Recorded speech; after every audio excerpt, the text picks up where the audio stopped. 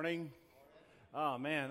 People have asked me all along, it's like, how much did we raise, how much we raised? And I really have had no idea as far as how much we've raised almost till this morning. And, man, so job well done. Thank you all for the participation, the 1.5. I was so impressed. And how about the job Paul and his team have done leading us in the campaign? They've done an amazing job. Very grateful for those folks. Pleasant View, we're so proud of you guys. I hear you all won like a Booth Award yesterday down there in your community, and those in the chapel, we're glad you're here as well. Lord, thank you so much for the morning. Pray you'd hide me deep in your cross today, and that we would know that we've heard from you. And Lord, what we're talking about, we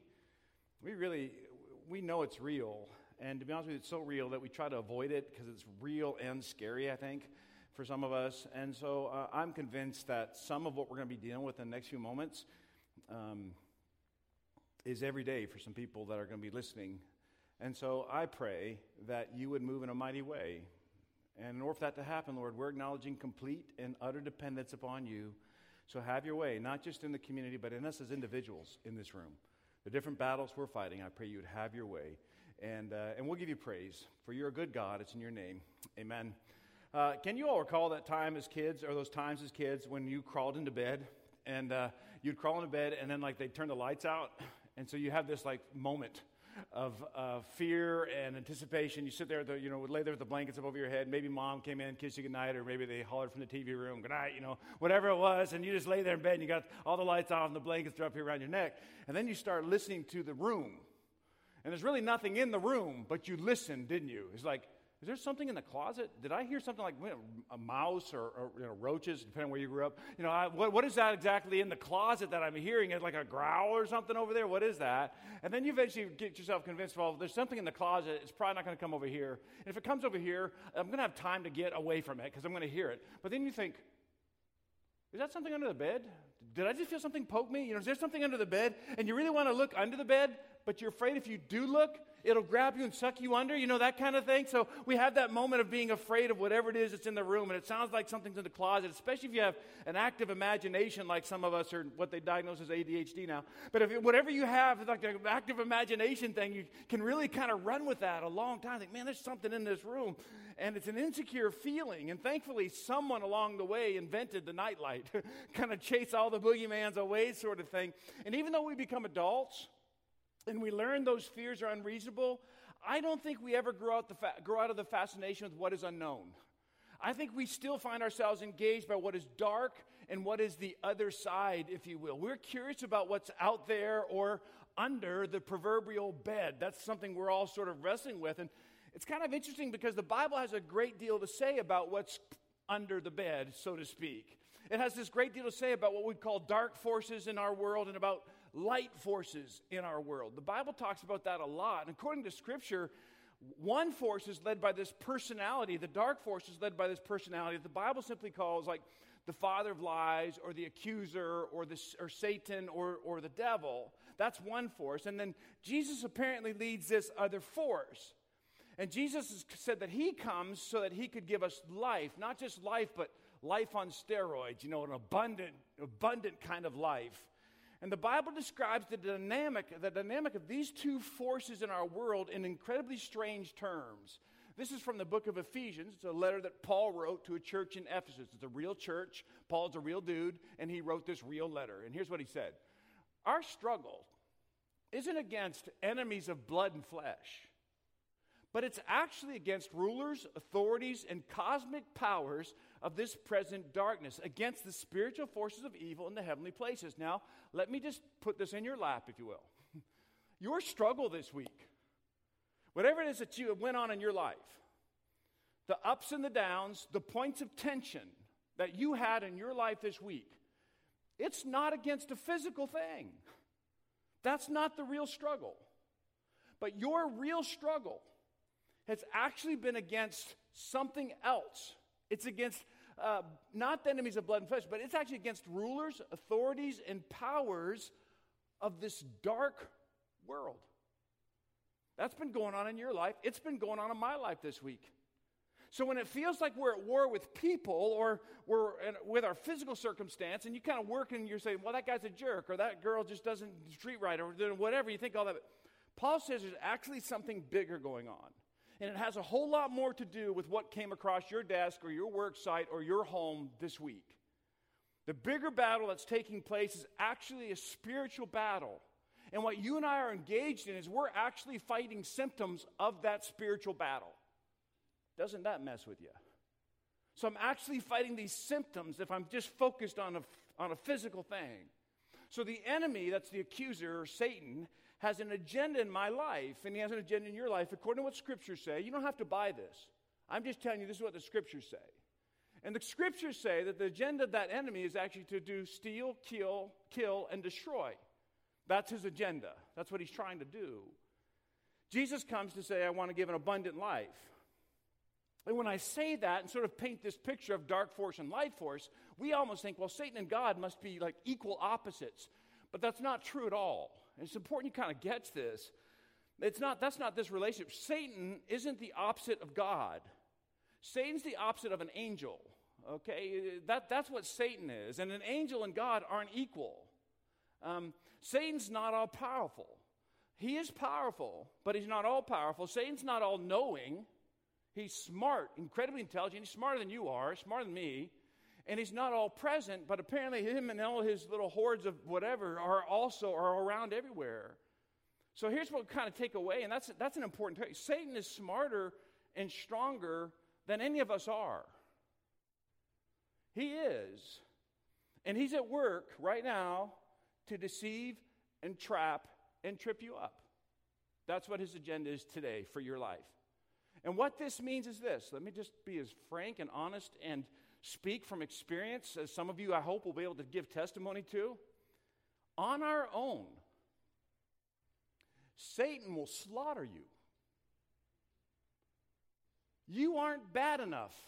And I mean bad enough like in good. You're not that person. I'm not either.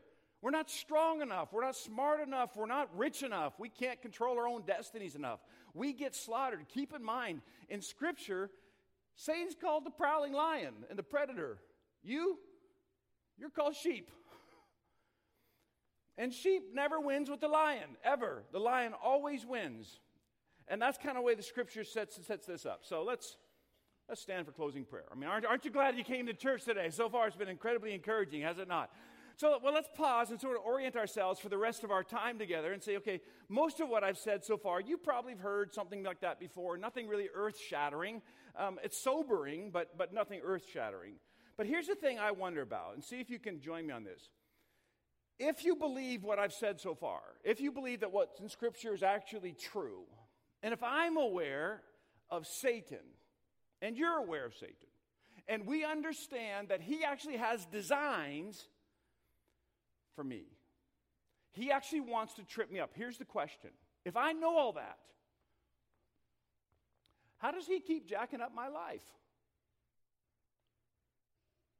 If I know it, I know what he's trying to do. How does he keep jacking up my life? Why do people I love keep going back to destructive patterns in their lives? Why was there a period of time when I did that exact same thing? Why does our culture experience the same patterns of destruction over and over and over again? I am convinced you do not ever have to watch news again. I promise you. All you have to do is watch what happened 15 years ago for about a 6-week period, and that's exactly what's happening today. It's the same thing. Nothing new. You never watch your news and think, oh, I never heard that before. You always watch your news and say, I can't believe that happened again. Because there's nothing new. Let me just kind of share what I see in the news. See if none of this will surprise you. But if it does, just rock stars die of drug overdoses. Politicians fall to power grabs no matter the cost. Hollywood marriages don't last. Financiers create Ponzi schemes. Sexual harassment. Anybody ever heard of that before? Of course you have. It's all nothing new. Not only is it in our news feed, but it's also in our neighborhoods. Here's kind of my analogy, and as I was reworking the notes, I was thinking, this is one I probably shouldn't use. But I'm going to anyway. Okay, so here's kind of where I am on this. If I see a poisonous snake, I'm not going to pick up the poisonous snake. Do you know why? I'm intelligent, okay? I'm smart. You don't pick up a poisonous snake because it's going to bite you, and then Everybody at church is going to know the pastor got bit by a poisonous snake. So you're not going to pick up a poisonous snake. Everybody with me so far? I know I'm going to blow your minds with the intelligence of this. So why do so many people, even people in this room, not just the people we passed on the way to church, but why do so many people in our families and in our lives end up destroying their lives with things like, oh, I don't know, porn? Or things like a substance? Or how about habitual affairs or dishonest gain? Now, here's the thing. We all have this list of names in our circle for people that have fallen in each of those categories. Is that fair? We all have a list of names. We could say, well, I know so-and-so who did that, and I know that. And yet, do you have anybody in your list of names that's been bitten by a poisonous snake? You know, maybe one, maybe two in the room. I don't know, something like that. But we all have names of people that have fallen to these other things, and yet we tend to avoid the snake, but we flirt around with the other stuff. Why is that? What's happening? I mean, why are we all suckers for the same destructive pathways that have been part of the human race since its beginning? Doesn't that seem like a question we should ask? Why is that? That's kind of what I want to go after today. See, as Christians, just for clarity, you don't have to fear being possessed by demons or by some of Satan's representatives. You don't have to be afraid of that as a Christian. God and Satan can't be in the same place, and that's because Satan's a defeated coward, and he knows it, and God can't tolerate sin. They can't be in the same place. But here's the reality. While you can't be possessed by evil forces, make no mistake, Christian, you can be oppressed by an evil force. Make no mistake, that can happen in your life, and no doubt you've probably sensed that at times. He can't own you, but he can certainly be a pain in your areas and oppress you, and he can oppress me. Of course he can. Even good Christian people like us. So I want to know this. How does Satan oppress me and the people I love and the people I lead? So I want to look at a passage we looked at last week. This is the verse right before the passage we looked at last week. If you missed, it's all online. You can check it out. Finally, be strong in the Lord and in his mighty power. Just being honest, I don't like this verse. Because what I really want it to say is this. Finally, Tom, bow up in your own strength and take the bull by the horns. I really want the Bible to say that about me. I want the Bible to say, Tom, you can control this, you can manage this, and you can defeat this. But it doesn't say that. What the Bible actually says is, be strong, what? In his mighty power. Not just power, but mighty power. That's like power on steroids. Now, immediately that bothers me, but the strength required to stand against whatever that we're talking about apparently isn't in you, and apparently it's not in me. It's only found in the Lord, but this is also good news, because whatever God is getting ready to tell us to do next, he's going to give us the power and strength to do it, according to this verse. I'm just taking the Bible at what it says. Put on the full armor of God so that you can take your stand against the devil's schemes. Now, there's those two words I want to look at. The first thing is that word stand. I get nervous when we Christians pray like we're going to forcefully advance against the evil one, blah, blah, all that stuff. Because the Scripture doesn't say that. Scripture says you put on the armor so you can just stand. You can resist.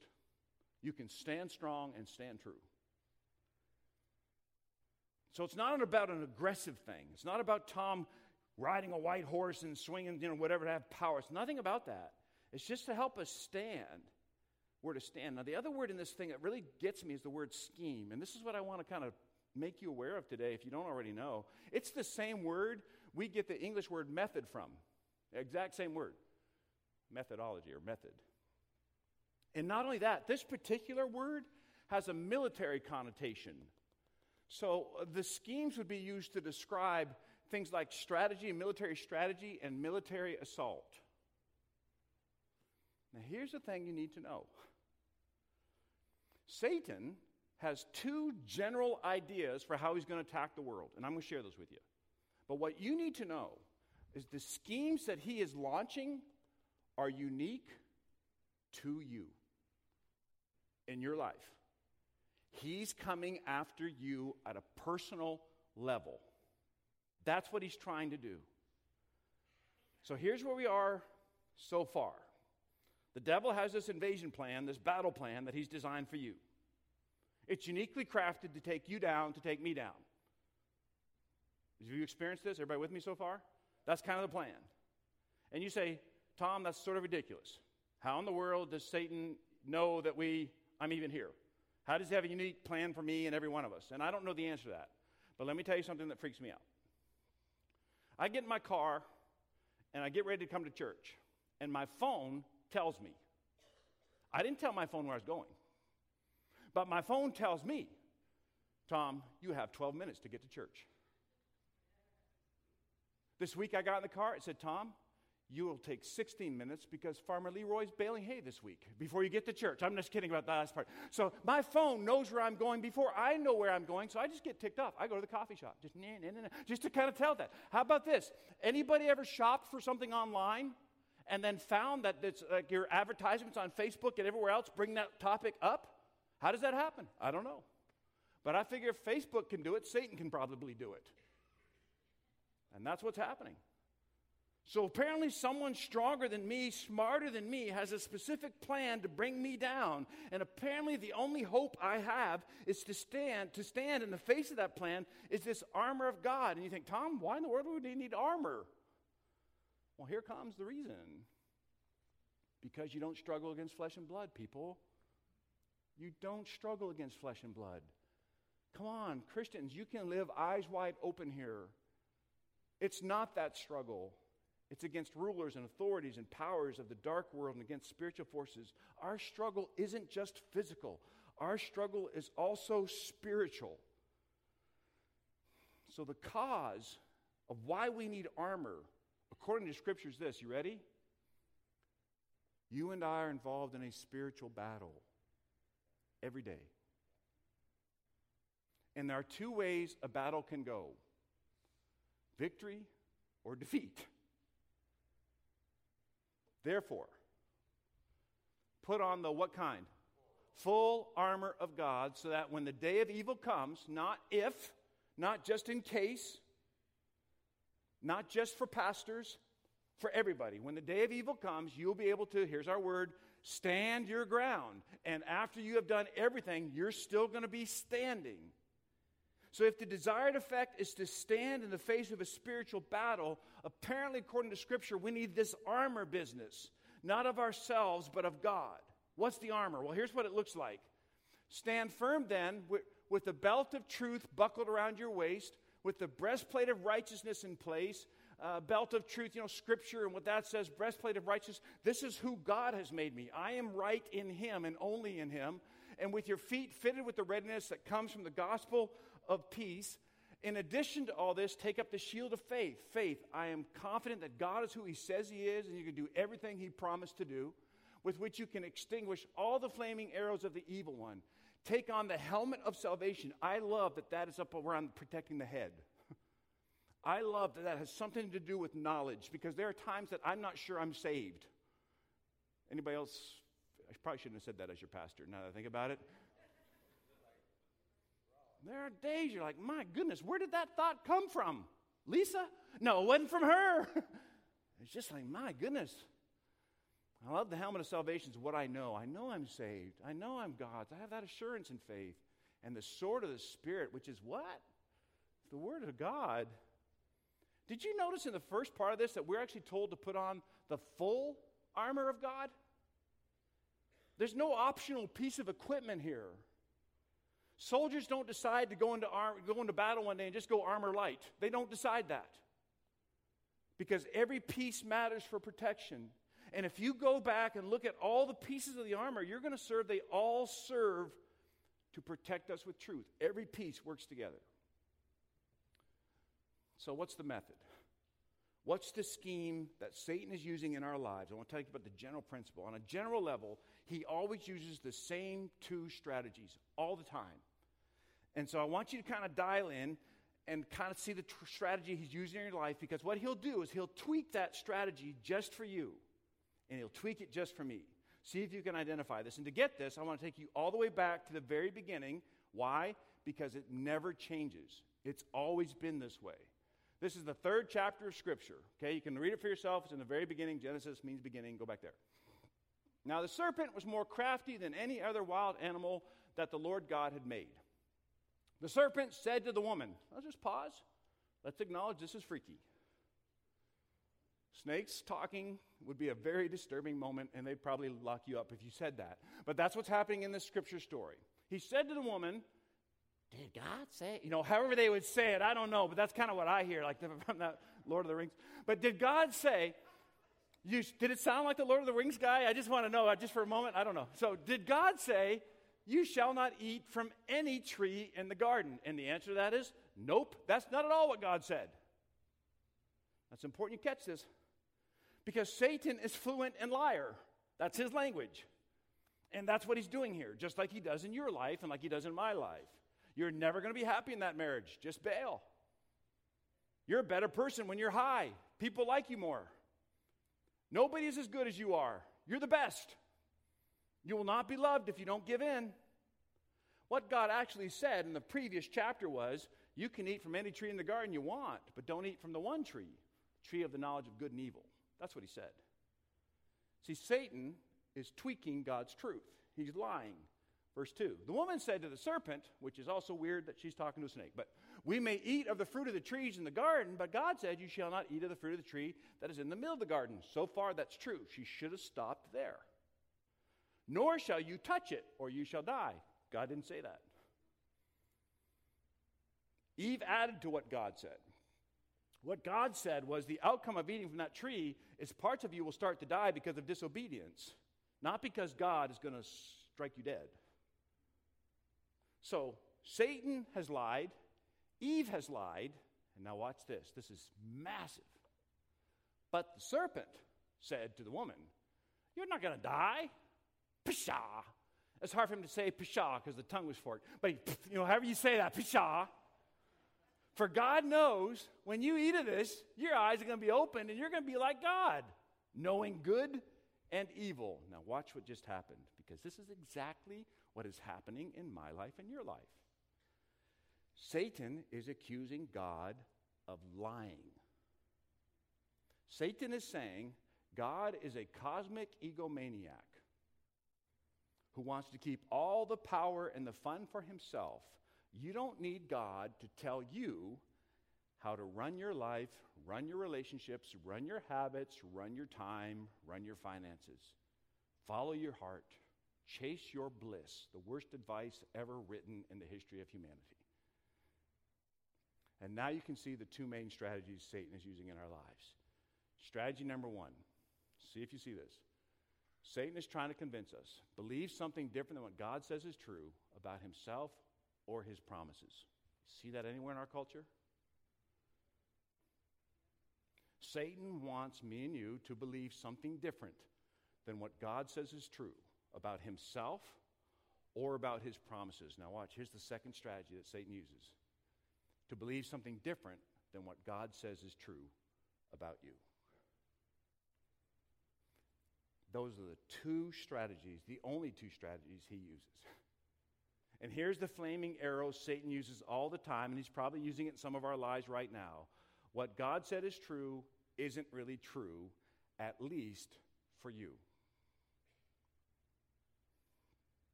People come to me all the time, and they'll say, Tom, the God I believe in would never be that way. The God I believe in would never call that sin. It's love, or whatever. And if that's your argument for justifying your behavior, then respectfully, you've decided to create a God that you can actually serve, a God who's more like you, and Satan's strategies are on full display. So let's think back to that armor. If this is the two strategies that are at work, believe something different than what God says is true about himself or his promises, and the other strategy is believe something different than what God says is true about you. If that's the strategy, how would you prepare to fight an enemy seeking to undermine who God is and who you are? Here's how God prepares us. He says, take the belt of truth and buckle it around your waist. It's not relative. It's just a reality. This is truth. Take the breastplate of righteousness, who you are because of what I have done for you, not what you've done for yourself, just as if you have never sinned. Feet fitted with the readiness that comes from the gospel of peace so you can stand. The shield of faith that you are confident in who God is and what He promises and that all going to come true. And that will allow you to extinguish all the flaming arrows that are employed in these two strategies that the evil one will send your way. The helmet of salvation. Know you are His. Know He has saved you.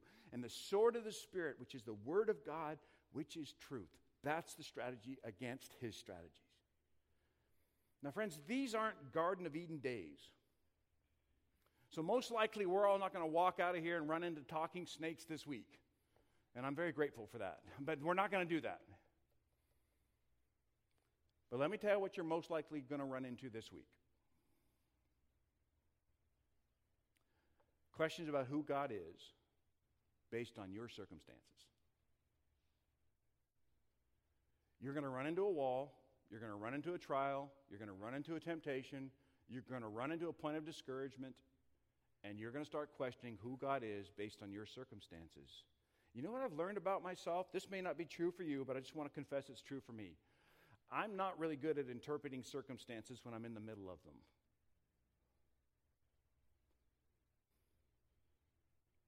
Man, I never know my way out when I'm in the middle of something like that.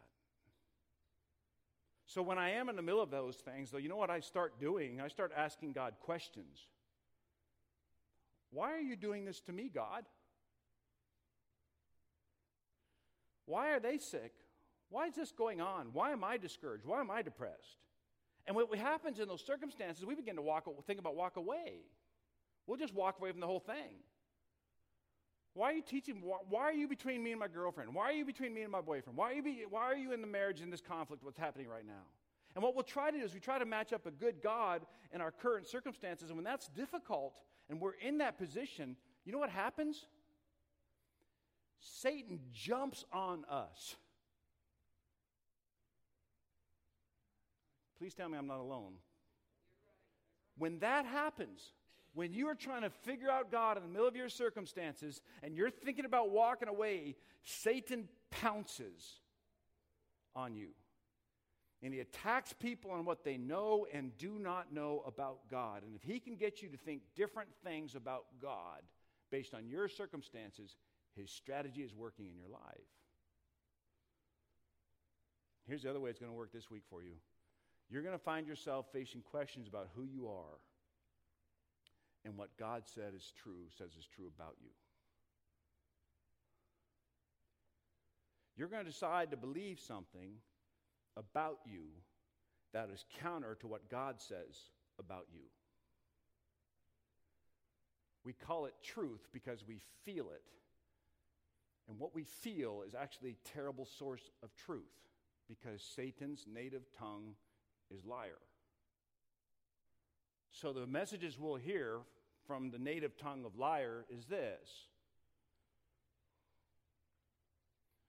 something's wrong with me. I'm not good enough. I'm not pretty enough. I'm not wealthy enough. I'm damaged goods. It doesn't matter what I do now. I'm going to destroy myself because I don't feel good about myself. Go ahead, you should do that. I have feelings that I might be gay and want to act out. I have feelings I might be straight and I want to act out. My kids have rejected me, therefore I'm a bad dad. I'm a bad person. I'm depressed. If I was a better Christian, I wouldn't be depressed. Really? Where are you getting that from? You know what else I've learned? Satan rarely uses a loudspeaker in my life. You know what he uses?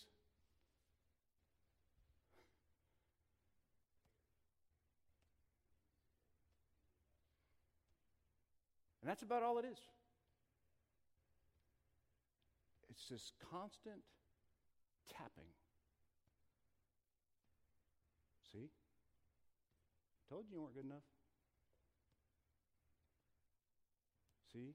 Told you. You're an imposter. I told you the addiction wasn't behind you. And there are seasons when it's, but most of the time, just this. Tom, you have made me thoroughly depressed this morning. What's the hope? I don't have any hope to offer you, but your source of truth does. Finally, in the end, good people of alive. In the end, good people. In the end, my people, God would say. Be strong in me and in my power. Of course you're weak. Of course you are. But I'm not. Put on the full armor of God. Put on the full armor that I've crafted just for you. Then you're going to be able to stand. Your knees aren't going to buckle. You're not going to sway. You're not going to get wiped out. No. You put on the full armor of God, and you are going to be able to stand like a rock star. I just put that in there for me. You're going to be able to stand strong, a solid rock against anything the devil throws at you. Satan's out there, friends. But make no mistake, you don't have to be afraid. You can stand. Hold on to the truth of who God is and who you are. And that'll bring you peace. I want to do something weird with you now.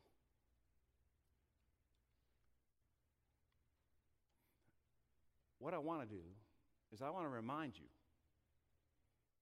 of the truth of the two strategies that Satan will throw in your life this week, the actual truth in light of those two strategies, to get you to think differently about God, to get you to think differently about yourself. And I don't want you to try to write down what I'm getting ready to say. It's all on the, if you go to livewesting.info, I had them put it on there for you. So you can go back and look at this all week long, and all the scriptures are with this. So here's what I'd like for you to do. At least consider. You don't have to do this. But if you'd like to, I would invite you to close your eyes like in a position of prayer. You say, Tom, why are we doing that? Well, because I think the moment is so important that I don't want you to be distracted. That's it. And I'm not going to do anything weird other than I'm going to read this to you. And I just want to remind you of who you are according to truth. Because I suspect it may be something different than what you're hearing. So if you want to, play along. First of all, you are accepted. You're God's child. You're a disciple. You are a friend of Jesus. You've been justified. That means you've been declared righteous. You've been united with the Lord, and you are one with Him in spirit. You have been bought with a price, and guess what? You belong to God. You are a member of Christ's body. You have been chosen by God and adopted as His child. You have been redeemed and forgiven of your sins. You are complete in Christ. You have direct access to the throne of grace through Jesus Christ. Of course you're accepted. You know what else you are? You're secure. You are free from condemnation. You are assured that God works for good in all of your circumstances. You are free from any condemnation brought against you, and you cannot be separated from the love of God. You have been established, anointed, and sealed by God. You have been hidden with Christ in God. You can be confident that God's going to complete His good work He started in you. Guess what? You're a citizen of heaven. You have not been given a spirit of fear, but a spirit of power, of love, and a sound mind. You are born of God, and the evil one cannot touch you. And guess what that means? That means you are significant. You are a branch of Jesus Christ, the true vine and channel of His life. You have been chosen and appointed to bear fruit. You are God's temple.